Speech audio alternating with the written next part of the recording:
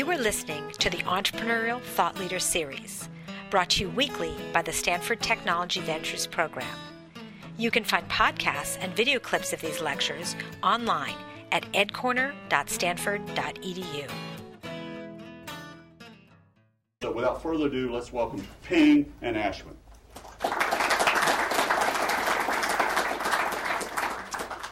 Thanks, Professor Byers. So it's always good to be back on the farm. So thanks for having Ashwin and I here. It's always good to see young students wanting to get in entrepreneurship and figure out the next great companies. So I'm just going to ask Ashwin a couple questions for 10, 20 minutes. But in the meantime, feel free to jump in, and at the end we'll have some Q&A as well. So I want to keep this as interactive as possible. Since you guys are all BitTorrent users, you probably have a lot of customer complaints or whatever that Ashwin can deal with personally. Now you know who to call. So yeah, I'm going to give you Ping's email address to be the first line of defense. Right. So just Ashwin, love to hear a little bit about BitTorrent, kind of pre-Ashwin. So BitTorrent's been around for several years now, more than 5 years now, and love to hear about how you saw it before you got involved. What was your co-founder Bram's vision, and how he got it going, and how it got to the point it got to before you joined? Yeah, sure. So Bram is an engineer that was a guy who dropped out of college. He went to SUNY Buffalo and was really intent on getting into the computer science field. So he came out here in the dot-com go-go days. I think it was in the late 90s. And spent a couple of years working at a bunch of different dot-coms.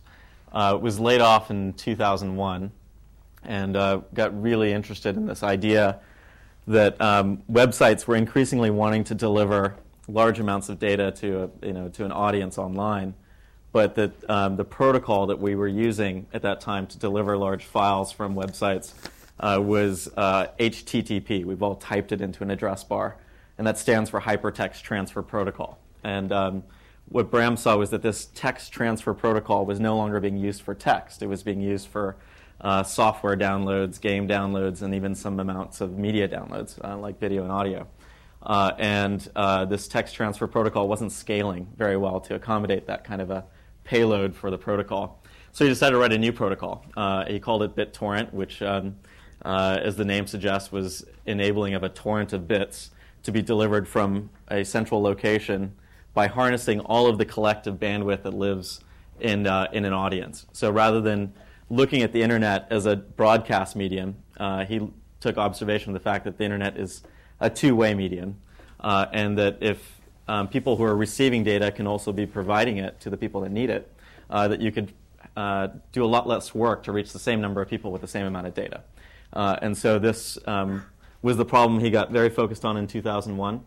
By 2003, he had a protocol that was working pretty robustly, and that's when I think that most of us that are aware of BitTorrent on a consumer level really probably started to discover it, because websites across the world were using it to distribute all kinds of cool things.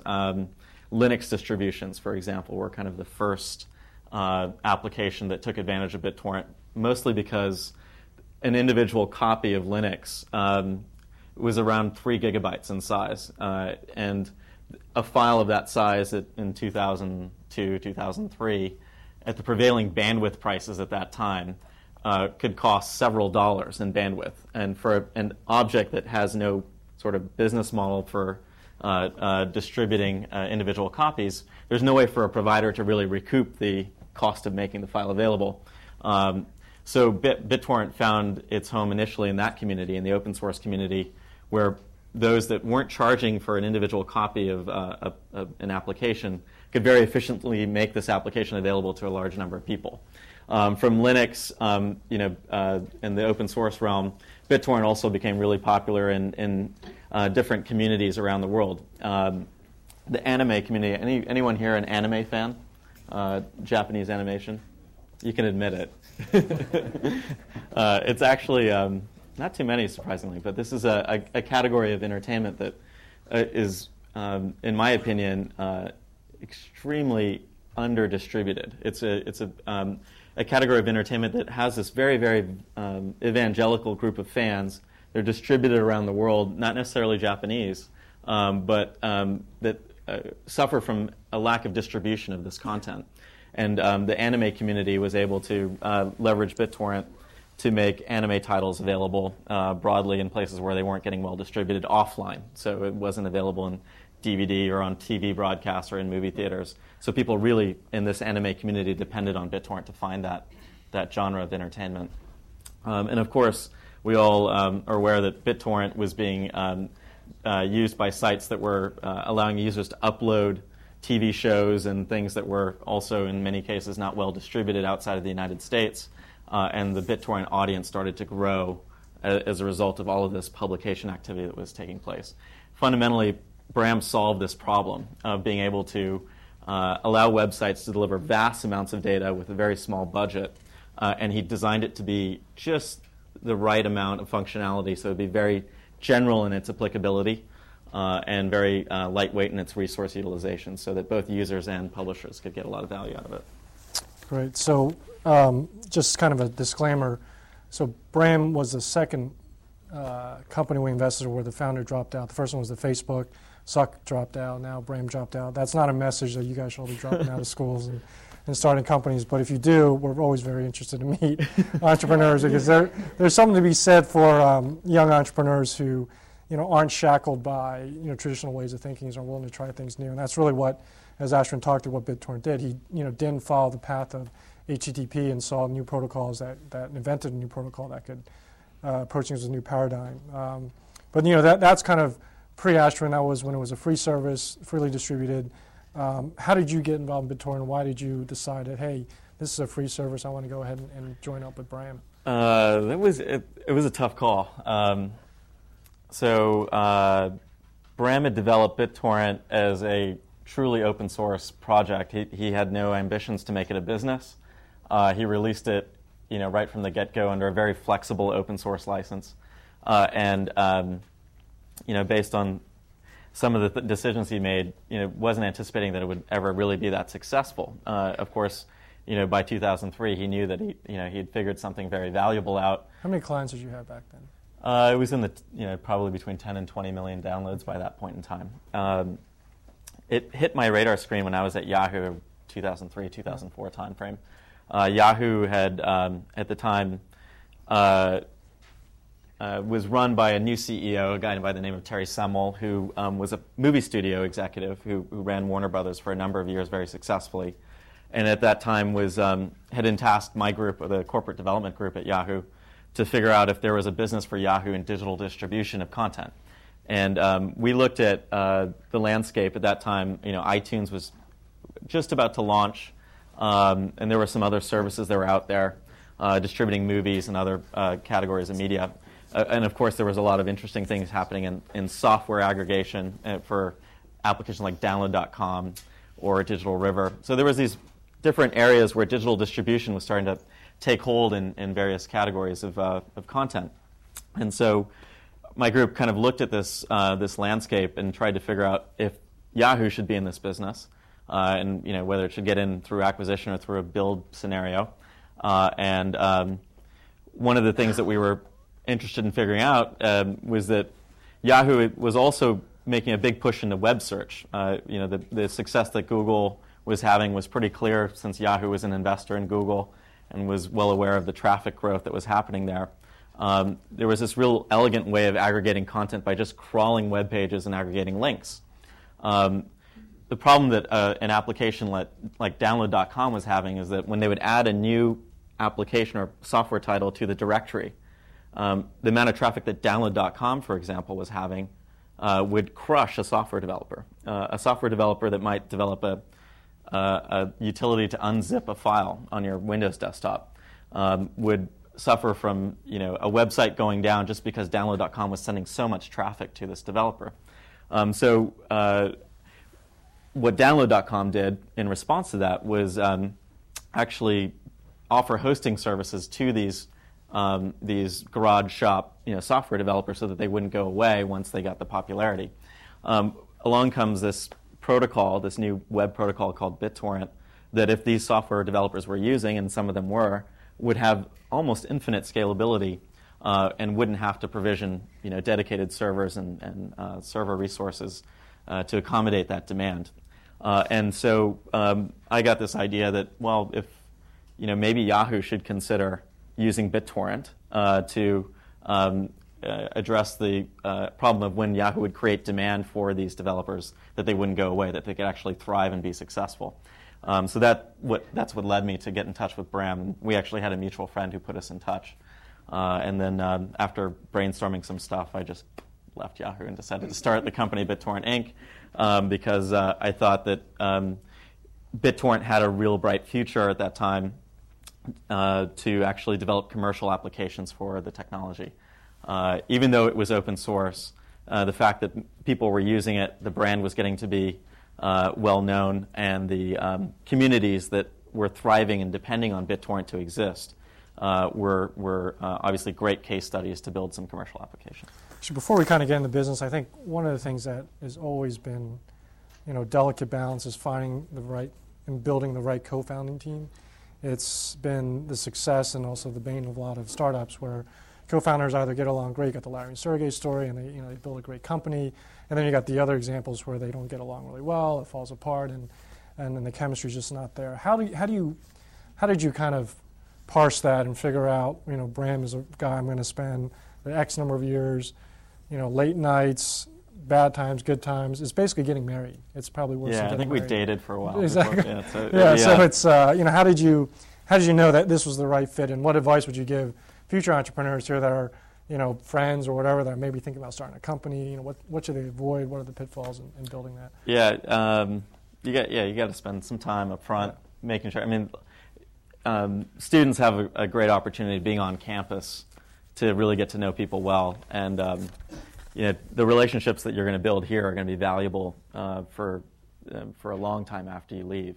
And so and being in this environment, being in Silicon Valley, and a long heritage here at Stanford of entrepreneurial behavior, this is a great time to take some risks and make some experiments with the people that you're already spending lots of time with. In the case of me leaving Yahoo, people thought I was crazy.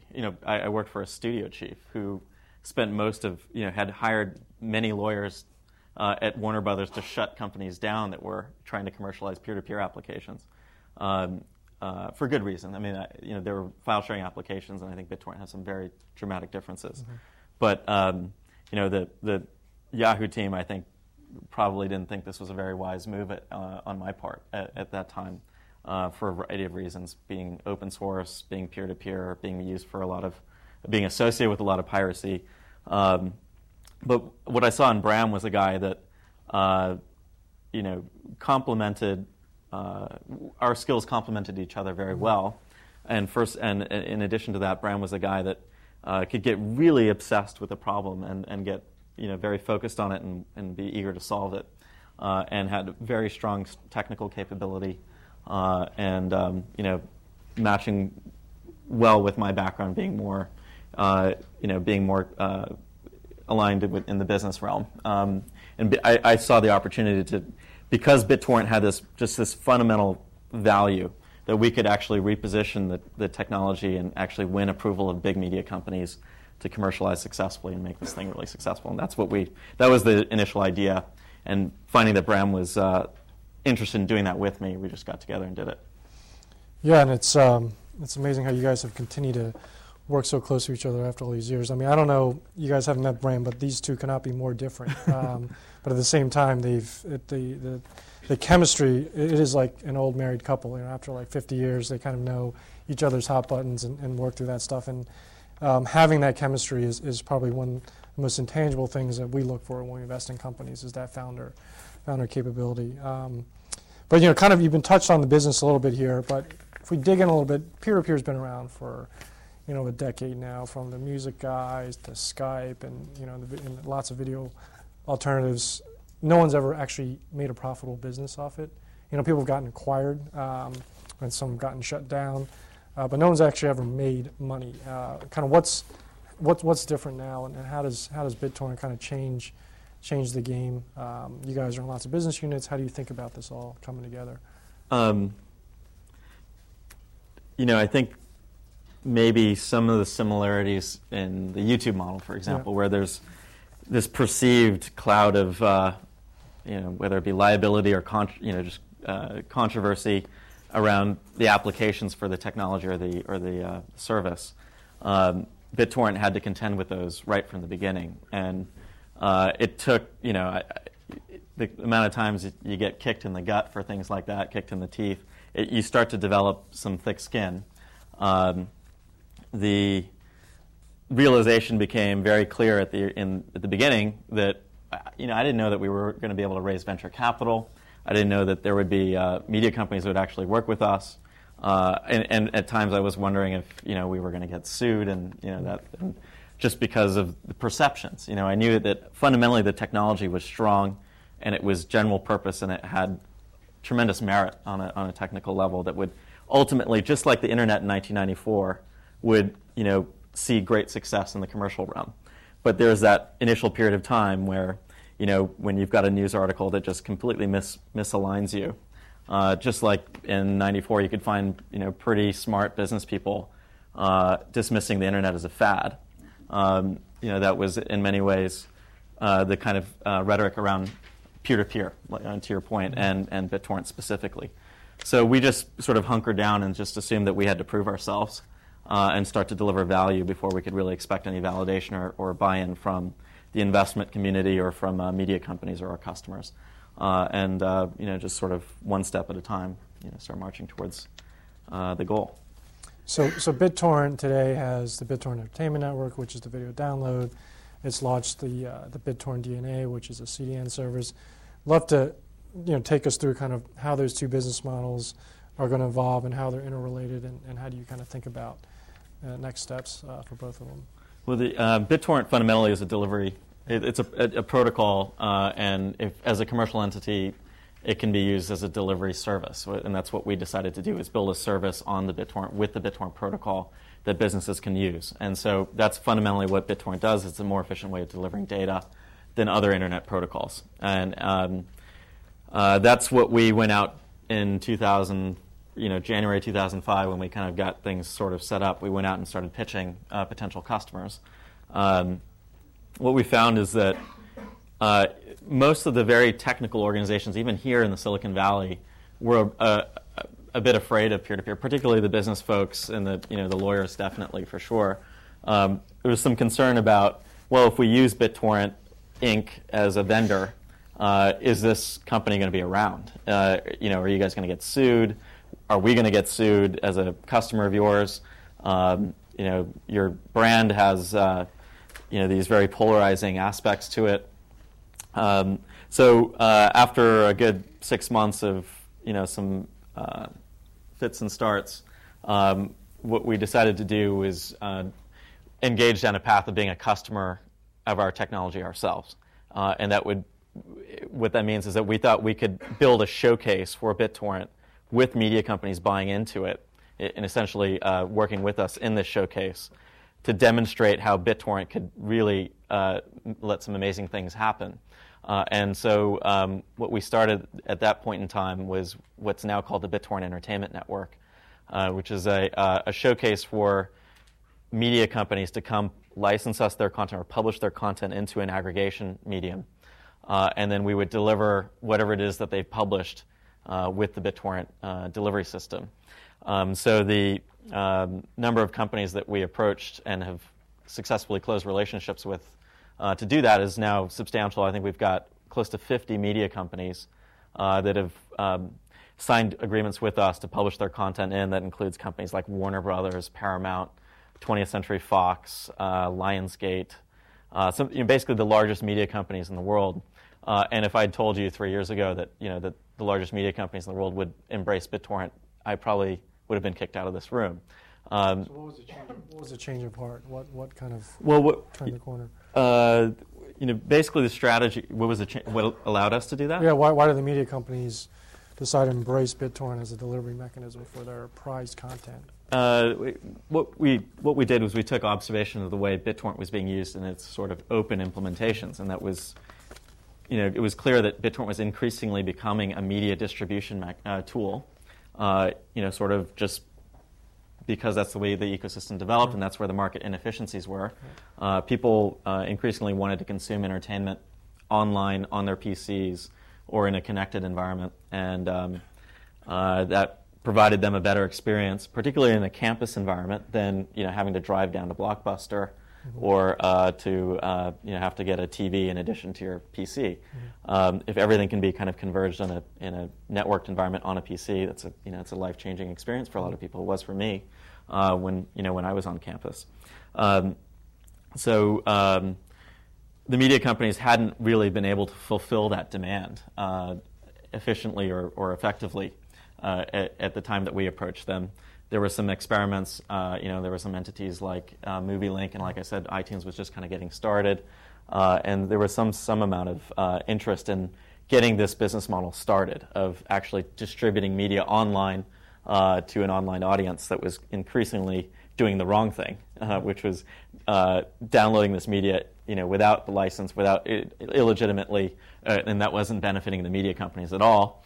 And of course, BitTorrent was getting to be a popular application to do that, but it wasn't benefiting BitTorrent Inc. as well. So we went to the media companies and said, let's work together to give our users a destination for them to start using our application to get your content with your consent and with a business model that makes sense. And that was hard. That took a good year to really foster in terms of trust, relationships to foster in terms of trust and getting the business model. And I think we have a lot of room to grow to make that business model better. But we were able to come to some compromises and get some relationships started. A good anecdote that some of you might find interesting. I was able to really the BitTorrent brand actually helped in this way, but was able to get some very, very, very senior meetings at some of the largest media companies in the world. And those were some very interesting conversations because these are not technical people in many cases. And when you come into a meeting having the BitTorrent business card, it ends up creating this very interesting dynamic. So in one situation, I remember sitting kind of across the table from this very senior member of an organization and saying, Mr. Studio Chief, in the next hour that we're going to be talking about 70,000 of your movies are going to be downloaded illegally with my software. We got to do something about that. Yeah. I'm sure that if I want to start with something else next time. Well, you can see the eyes kind of bulge out, and I think the way we approached it made a lot of sense to him, which is that, look, you're not getting any benefit from it. I'm not getting any benefit from it. Let's give these users an opportunity to do the right thing. We can't continue this. There's no sustainable business model in criminalizing our customers. So if we can create a legal environment that gives them what they want using the tools that they already have on their desktops at a reasonable value, a reasonable price, I think we can convert a significant chunk of these people into value-creating customers. And that was the beginning of the relationship, and now we have a substantial number of these relationships. And I think in terms of the number of titles that we've aggregated, with over 10,000 video titles, I think we have a substantial number of titles more than even iTunes and any other digital distribution service that exists. So, from that standpoint, the showcase that is the BitTorrent Entertainment Network was a success. We got very wide buy-in from a large number of media companies, and it was a great showcase for what we call BitTorrent DNA, which stands for Delivery Network Accelerator, and that's a service that any website can implement. How many of you actually have a website, like a blog or site of your own? And how many of you have ever stuck a Google AdSense ad unit on your website? Let's get about half of you. You guys are greedy. We wanted to make it as simple as that to use BitTorrent for whatever it is that you're trying to distribute from your website. Instead of paying high bandwidth costs, right? Yeah, exactly. So all of you that have websites, if you want to put files on them and you don't get free bandwidth from Stanford, we'll have to go provision some bandwidth from somewhere. And usually the cost of doing so, if you've got a file that gets very popular, is significant. In many cases, if you're students, you're probably not going to have the budget to pay for a very popular download unless you go convince one of these guys to back you and pay your bills. But we do more than just pay their bills, but yeah. That's a big part of it. We'll talk about that afterwards. Right. So Google AdSense, with a little piece of JavaScript, that you could copy and paste from Google, allows you to start making money with your website. And if we can make it as simple as copy paste some JavaScript from BitTorrent onto your website to make it really easy to distribute files that hopefully you can monetize in some way down the road, we felt could be a really disruptive delivery service relative to the traditional way of renting you a server or provisioning you bandwidth and forcing you to commit to a certain amount, which particularly for newer businesses is a very difficult thing to do because you have no idea how successful you're going to be or what file it is that people are going to find really valuable. And as a new business or even an established business, even the largest media companies in the world, this can be a money-losing proposition for quite some time. In fact, online video today, all of the services, whether it be YouTube or any of the streaming video services that we now know and love, are all usually money-losing propositions because video is such a bandwidth-intensive application that you're just provisioning servers and figuring out how many servers to provision, how much bandwidth to provision is usually a big cash sink. But if we can leverage the audience, the bandwidth that lives in the audience, efficiently in a way that allows us to deliver a video to that audience and have the scalability so that as demand grows, supply also grows, and that's the virtue of a peer-to-peer application, and be able to integrate that with a website very seamlessly, I think we've got a really great product, and that's what we've done. We've launched BitTorrent DNA. It's been in the market for about 2 months, and it's having some great success with our customers. And just another part of the business, Professor Byers brought up the whole international, how important that is these days.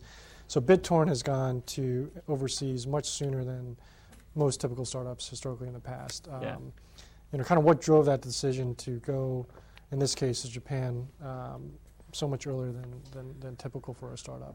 There was a lot of BitTorrent itself, is not a limited. It's not sort of a U.S. phenomenon. It's a global phenomenon. In fact, it's more popular overseas in certain situations than it is even here. Because if you're a fan of a popular TV show and you're, say, an English teacher in Japan, or you're a soldier in Iraq, or you're just an expat anywhere in the world where this particular show isn't getting well distributed, you're probably a diehard BitTorrent user at this point in time. And we've seen BitTorrent, the protocol, really find dramatic popularity in places of the world like China, where the network, the backbone of the internet, provided by China Telecom, China Unicom, Mobile, Telecom, Netcom? Netcom. Yeah, Netcom and Telecom have these, what you would think are to be these two networks, north and south, but in fact, they're actually networks in every province. And every province isn't typically very well networked to each other. So what BitTorrent was able to do, just by virtue of its applications in China, not by no act of our own, but when websites go up in China using BT, the BitTorrent protocol, they're actually patching together the Chinese internet in a way that it doesn't currently exist or isn't in its current design. And in that way, users have been able to get better experiences for downloads in China. For example, when I was there last year, a user told me that a download from sitting in Shanghai was faster from a website hosted in the US than from a website hosted in Beijing, which is an indication that the networks inside China aren't very well peered. But if you've got a website that's using BT, the server could be, even though you're connecting to a website in Beijing, your server or the user or the source of the data you're looking for could be in the house next door to you. And so in that way, it kind of patched together and fixed this very fragmented internet backbone. In Japan, which is the second largest economy in the world, the network is phenomenal. It's actually probably the best network in the world. It has a network that's been heavily subsidized by NTT, which is the large telco in Japan, and they've got for the same prices we pay for broadband at our homes, they get 100 megabits of fiber optic capacity that's symmetric, meaning when we go to Comcast and we get a cable line, we get 6 megabits usually downstream, and maybe 500 to a megabit upstream. In Japan, you actually get the same amount of capacity in both directions, which is what the internet's supposed to be.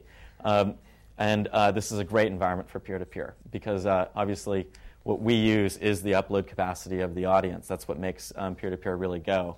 And it's a really exciting place for us to deploy BitTorrent because a lot of the same trends that we see here, the popularity of video, popularity of online games, and software applications that are getting very popular, whether they be persistent instant messaging clients or operating system updates, are all existing in Japan, and BitTorrent as a company there will be offering that the BitTorrent DNA service to the Japan marketplace. Great. So I want to make sure you guys have time to ask questions as well. So I'm going to ask one more question, and hopefully folks that have questions will raise their hands. We'll get Ashwin to jump in. So if you had to look back in the last couple of years and you had to pick, one thing that you would do over again, what would that be? There's a few things, but let's see. A few things there that come to better not mind. be that many. There's a lot. There's a lot. So the bigger ones, I'd say, I'll kind of direct this more to the student audience. The relationships that you develop here are extremely valuable, and they're going to last a long time. I said that before. And a lot of the things that you learn here outside of the classroom are also going to be very valuable. So those outside classroom activities are going to probably be more valuable to you than, with all due respect to the professors, than the ones that you actually learn in class. And the reason I say it is that when you get into that opportunity where you're onto something great and you're trying to pull together a team that you can work with to take whatever your project is to the next level, you're going to have to go back to those folks that you worked with and that you know and that you trust to really make that successful. And these relationships are going to be great for you down the road. And so definitely invest in those. And what I've found is that relative to the folks that went to business school, I didn't go to business school. What I envied about them, not a lot I envied about them, but what I did envy about them is that they... really good golf game. The golf guy, maybe now I do, but I have more money than they because I didn't spend all the cash on tuition. It was an investment, not cash. The relationships, I mean, they come out and they've got these phenomenal networks, and they're able to draw from them, and that's a great thing, whether it's business school or grad school, and these environments on the educational campuses can be valuable and pay off in many ways. So to that end, hire people slow, hire the right people, and do your diligence and make sure you get the right people, and fire fast. If you've made a mistake, don't get passive aggressive about it. Don't dance around the issues. Make adjustments and be very clear why you're making those kinds of decisions. That's one takeaway. I think getting good investors is certainly a good thing to do, and spending a lot of time with your investors, because just like a co-founder, you're not getting divorced from your investors ever. So getting to know these guys really well is going to pay off really well. On that note, maybe it'd be interesting for the folks. How did you guys have raised 2 rounds of funding successfully? Before you go on, there's another thing about realizing where you are in your company's development, your organization's development, and doing the right things for that point in time. So there was this book that was written by this guy, and I think this is a pseudonym, Bob Kringley, and I think he keeps a blog or a podcast on PBS. But he talks about new company development. It's a really interesting passage. You could probably find an excerpt on a webpage somewhere. But he talks about new companies, in 3 stages. Basically, in the first stage, what you really want are the commandos, those that don't obey any rules. They take the beach, and they break everything, and they do things that are in many ways what most people would consider irrational. And I view that as what Bram did.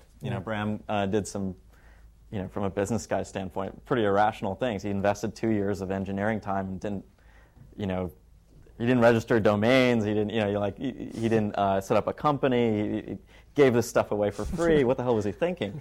But it was a phenomenal thing to do because he wasn't the only one working on peer-to-peer applications, but BitTorrent is the largest, and it's the most recognizable of all of them. So that sort of commando behavior was critical to getting BitTorrent sort of off the ground. The next phase is characterized by the military police, the infantry. Commandos, infantry. Infantry comes into the territory that the commandos have secured and actually secure it, start to set up a perimeter and start to try and make some sense of the rubble. Maybe start to set up the rules a bit. And then the last wave is the military police that kind of sets up the walls and establishes the territory and defends it. And so recognizing where you are in that process will help you find the right people for that point in development. And then, where's BitTorrent now? I would say we're in the infantry phase. We're still, still establishing our territory and still out actively winning customers and refining the product. The other thing about the people that you want to pull in, I think you can tell. I see some Macs in the audience. I think you can tell when you've got a product in your hands that's kind of this perfect blend of good engineering, good marketing, good business development, good sales, and they all all these sort of competing disciplines all hammer each other. And what you have at the end of the day is this very refined and beautiful product. And getting those forces all kind of working together in some ways conflicting each other, but what you have if you've done this and you've created the right balance is a great product. And then once you've done that, then bringing in the right amount of demand generation and sales capability to market this thing effectively. Yeah, no, I think this tension of sales, marketing, product, all these creating the right experience is probably the hardest thing you can do for a consumer app. It's this elusive, we call it, the consumer democracy. The consumers will decide which apps, which servers they want to use, and they'll vote with what they end up using, right? We saw this at BitTorrent, we see this at Facebook, and there's the consumers are extremely fickle. They'll change their minds very quickly, and creating that right elusive experience is probably, I think, the hardest thing for BitTorrent. I mean, people talk about the protocol, which is a massively brilliant engineering project, but a lot of people forget the amount of work and effort that goes into the client, the thing that's sitting on your desktop, so that you guys see the value of the network, the value of the protocols.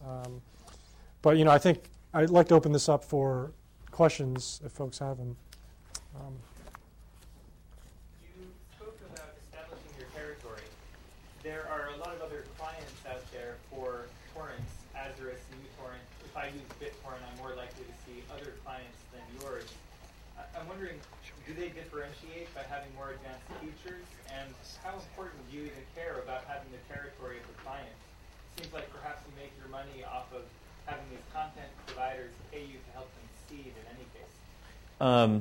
So just a point of clarification, we distribute uTorrent and BitTorrent. Both brands are operated and distributed by us.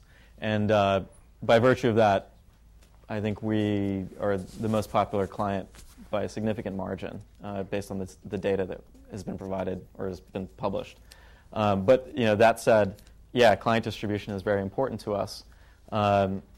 We actually have a third distribution of the BitTorrent client, which is called the DNA client. And that's the one that we expect to be the most ubiquitous of all BitTorrent clients. And the reason is that it's actually just a control panel.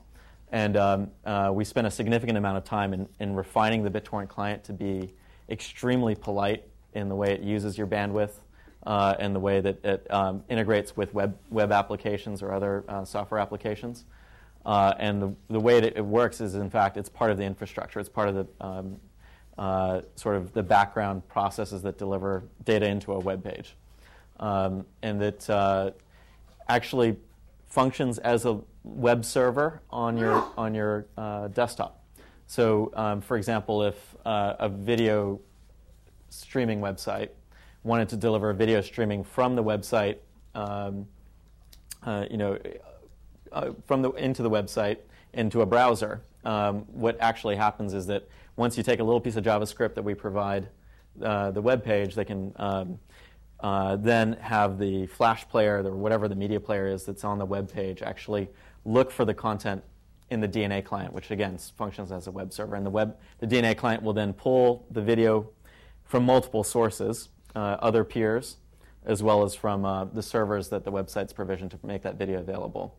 And because of this sort of very elegant background presence that the DNA client has, we expect it to be propagated by all of the customer services that end up using it. And I expect that the DNA client will leverage the existing user base that we have, the BitTorrent, uTorrent user base, but it will actually find a user base that's dramatically larger.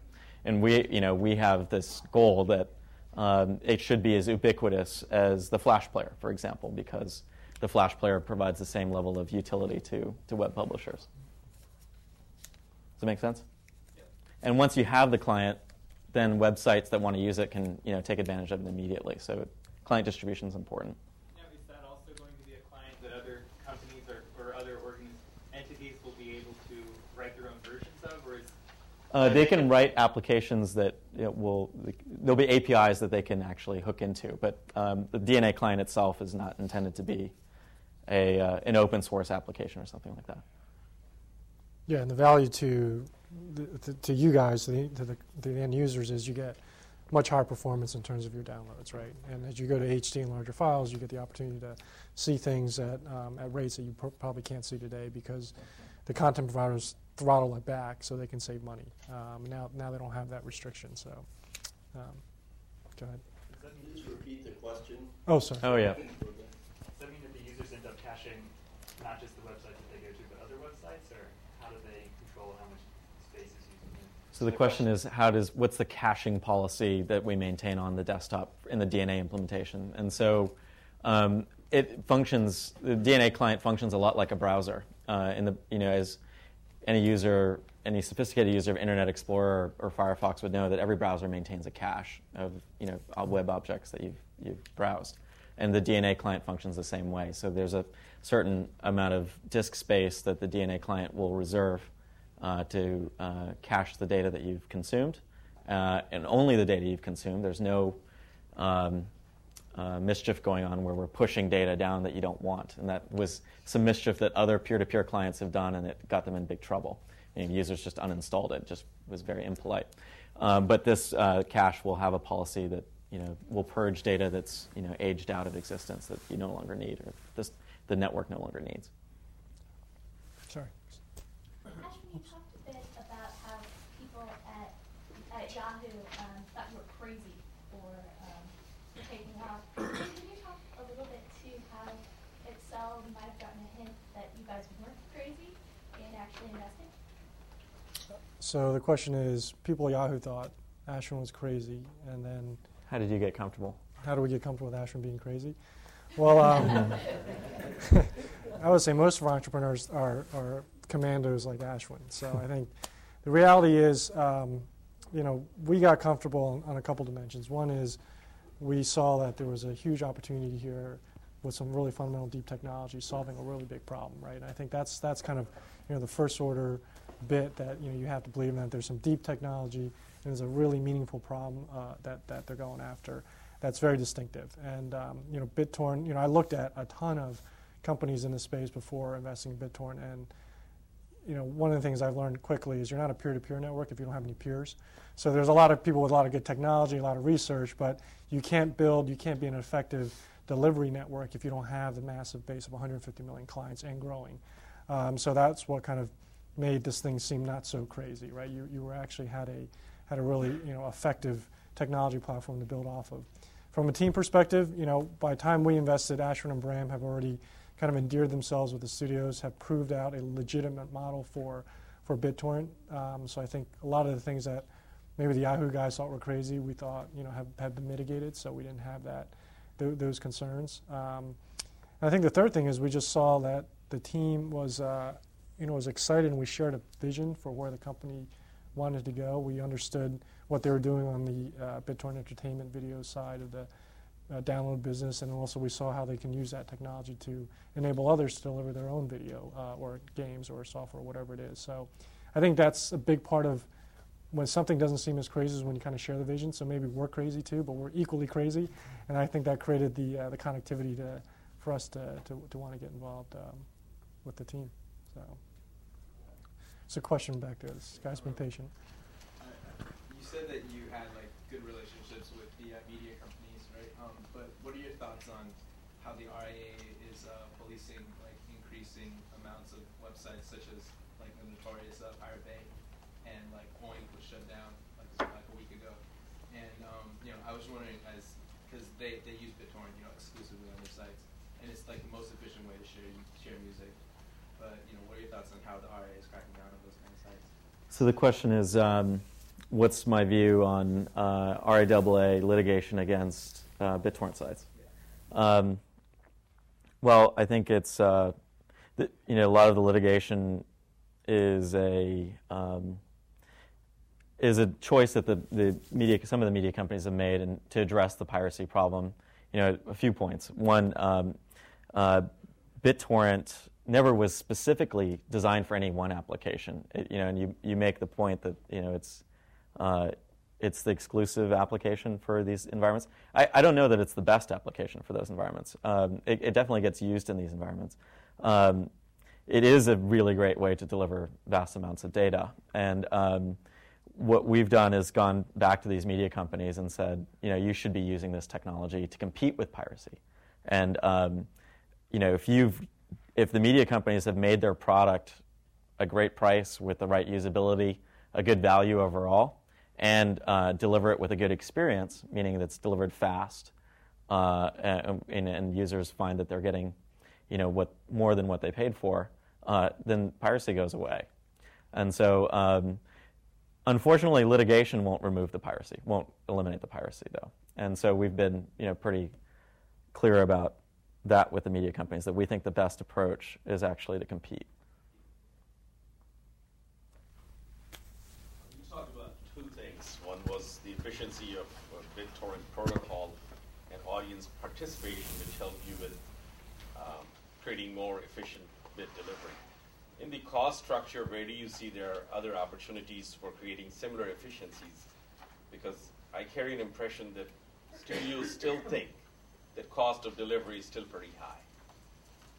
So the question is, I'm just going to state this to see if I got it right. But the question is, where are there opportunities to find other efficiencies in participation or in peer-to-peer? Just CDN generally.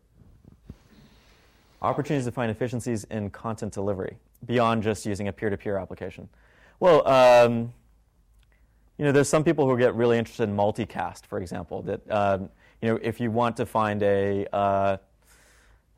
you're interested in an application that's kind of like a broadcast television experience or a radio experience, and everyone has the same receiving point and they're all connected at the same time and they don't mind that, multicast can be a lot more efficient than CDNs, for example. I personally think peer-to-peer is a no-brainer. It's kind of like, why not? Why wouldn't you use peer-to-peer if it's been developed and refined to the point where you only use it when you need it, and when you use it, it dramatically improves the experience for everyone involved. The provider, the consumer, and the economics are just much better overall, so that even the creators will have more spoils available. And that's where we are with peer-to-peer. So on a pure delivery perspective, I think everyone's grown accustomed, thanks to YouTube and BitTorrent, the open implementations, of getting what they want when they want it. And they're also grown accustomed to getting vast amounts of content diversity. So like, there's no network scheduler, that's going to tell you the TV show that you want to watch is only available at this time and at this day of the week.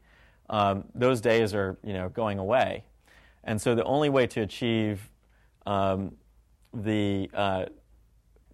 content diversity and the personalization that people have grown to expect with the efficiencies that the television broadcast medium or multicast mediums enjoy today, and to really marry those two expectations is with peer-to-peer. So you get on-demand, personalized entertainment experiences or media experiences with efficiencies of peer-to-pear. The reason I asked, you mentioned the lack of symmetric bandwidth as it is in Japan, and when it really scales at right. the level of internet television, then do you foresee problems? So the question is, how does asymmetry affect the efficiency? And it's related to the question that came up earlier, which is that we have a caching policy that ages out content from a desktop over a period of time. And we manage that policy to achieve a certain target level of efficiency that we want to achieve in the peer-to-peer network. Question for both of you, actually. One on why you decided to make the leap in starting the company, and then on the investment side. It's based on an open source Linux, so one of the great benefits, obviously, is lack of licenses. It's inexpensive, huge development community. One of the downsides, obviously, is defensibility and IP and patents and that kind of thing. When you looked at it, what made you think, well, it's okay. No big behemoth is going to take this and kind of overcome what we're trying to do as a small first mover. And then the investment side, how did you get comfortable with the fact that there is a certain lack of defensibility and barriers to entry that you can create around open source? It's that open source dilemma around investment. So the question is, how do we get comfortable as an entrepreneur and as an investor in an open source project? And I think what I saw in BitTorrent was a phenomenal brand. Whether it was open source or not, the brand had value. Some communities and users and websites that depended on the technology were evangelical about the technology, and then some communities that were really die hard about it. So that was valuable. This is in the early days. I didn't know, honestly. I was a bit naive in terms of how much of the IP we could actually acquire or secure at that point in time, and I had to go through a process of working with lawyers to figure that out. But what I did know is that the licensing scheme that BitTorrent was released under was not. This is something that you all may want to look into on your own time, or maybe there's a class that does this. But open source licenses are varied. They're not. There's not one open source license. There's some that are very flexible. There's some that are what people call viral, meaning that if something starts in open source, it'll have to stay open source no matter what you do with it. And then, obviously, then there's these hybrid licenses that say, okay, for certain uses they're open source, and for others they have to go through a license. BitTorrent was a very flexible license. It was the MIT license, which was allowed anyone that would make something on it, give them a lot of flexibility outside of trademark. They couldn't call it BitTorrent, but they could definitely take the code and do with it whatever they want and whatever they please. As a company, we could do the same thing. So we could actually we could maintain this open source code base for the benefit of the community, but we could also develop some proprietary extensions to the protocol and to the code base that we would commercialize. And that's basically what we've done. You want to talk about that? From an investment perspective, so we've invested quite a bit in open source models. JBoss and ZenSource are two recent ones, and a slew of others. And I think open source is not a model for every business, so don't everyone go start off open source businesses. But I think there are certain dynamics about open source that are really effective. One is in terms of building a community of developers early on to kind of get this thing going and evangelize. In this case, Bram had his kind of community built around him to go ahead and add to the product. But over time, that's actually not where most of the value is, because you end up building most of the technology yourself. Frankly, the open source community never really contributes nearly as much as the actual developer of the originator of the open source. So the real value in open source we've seen is distribution. You get free distribution, right? Whether it's Linux, you don't need a sales guide. People just download Linux, right? JBoss, you don't need a sales guide. People just download JBoss app server. So it's the ability to have distribution without a sales force. And the sales force is what costs a lot of money, right? So what BitTorrent was able to do is get massive distribution, 150 million peers. And to my earlier comment, you're not a peer-to-peer network unless you have a lot of peers. So for us, the open source actually was a really efficient way of getting the distribution problem solved. How are you going to convince everyone to download their clients unless you do kind of an open source type model? And that's kind of what we thought was particularly powerful. From a monetization perspective, like all the other great open source companies, you have to do something other than the core protocol in this case in order to monetize. And as Ashwin mentioned, there's a lot of proprietary extensions that we built on top that you have to basically participate and pay for in order to get that value. But the good news is once you've already have this stuff out there, then it's a lot easier to go back to the person and say, hey, do you want to pay a little bit extra more to get this additional value, right? So now the 150 million peers, it's easier to go to a gaming company and say, hey, by the way, do you want to reduce your bandwidth cost by X? Because we got all these peers out there that is already out there, and so they can get immediate value without you having to go sell and do all that kind of work. So, it's not, the model doesn't fit for everything, but in this particular case, we saw open source as a very smart and actually distinctive way of getting distribution, and the proprietary stuff is all the other technology that's been built on top. That's only BitTorrent. Thanks so much. Yeah.